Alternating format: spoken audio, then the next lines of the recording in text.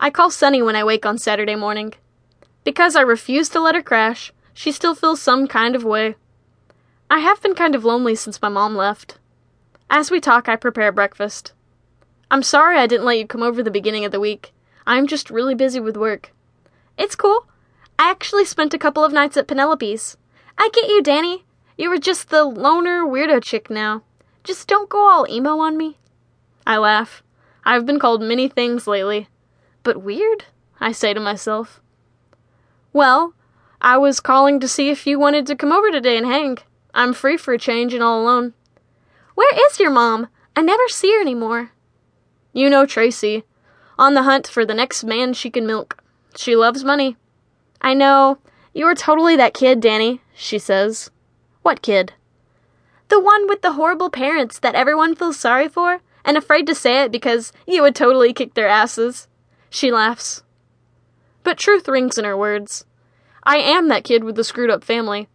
The kid that they talk about behind their back. And I would kick the shit out of anyone who said it to my face.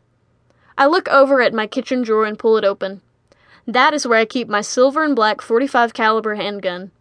Just in case a punk decides he wants to come in here on me, I got my protection. The smell of the bacon I am cooking brings me back. I slam the drawer shut and continue to cook. So, will you come over? We could go to the movies or something. No, I'm spending the day with my honey bunny Mason. I'm so ready to give him the goodies. I roll my eyes. The thought of sex causes me to quiver. If anyone tried to get in between these thighs, he would eat my Smith & Wesson. Okay. Enjoy. I will find something else to do. You need to quit that dumb restaurant gig and get a life. You are only a child once. Let Tracy pay your car note and put your money away for college. That is her job, not yours.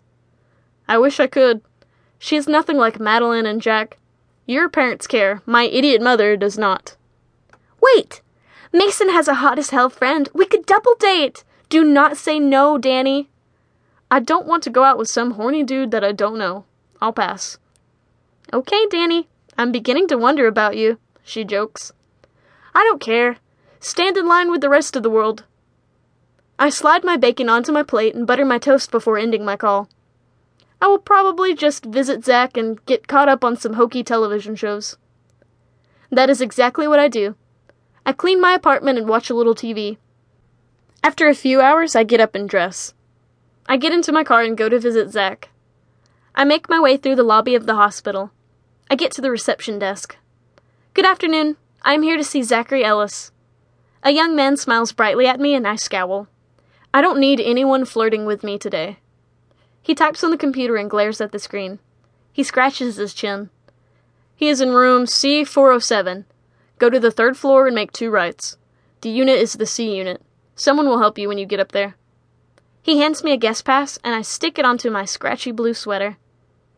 I tried to dress a little better than I normally do. Zach says that I am too pretty to be so rough. So I curled my hair and put on a blue jean skirt. I slid into some of my mom's baby doll shoes that she left behind.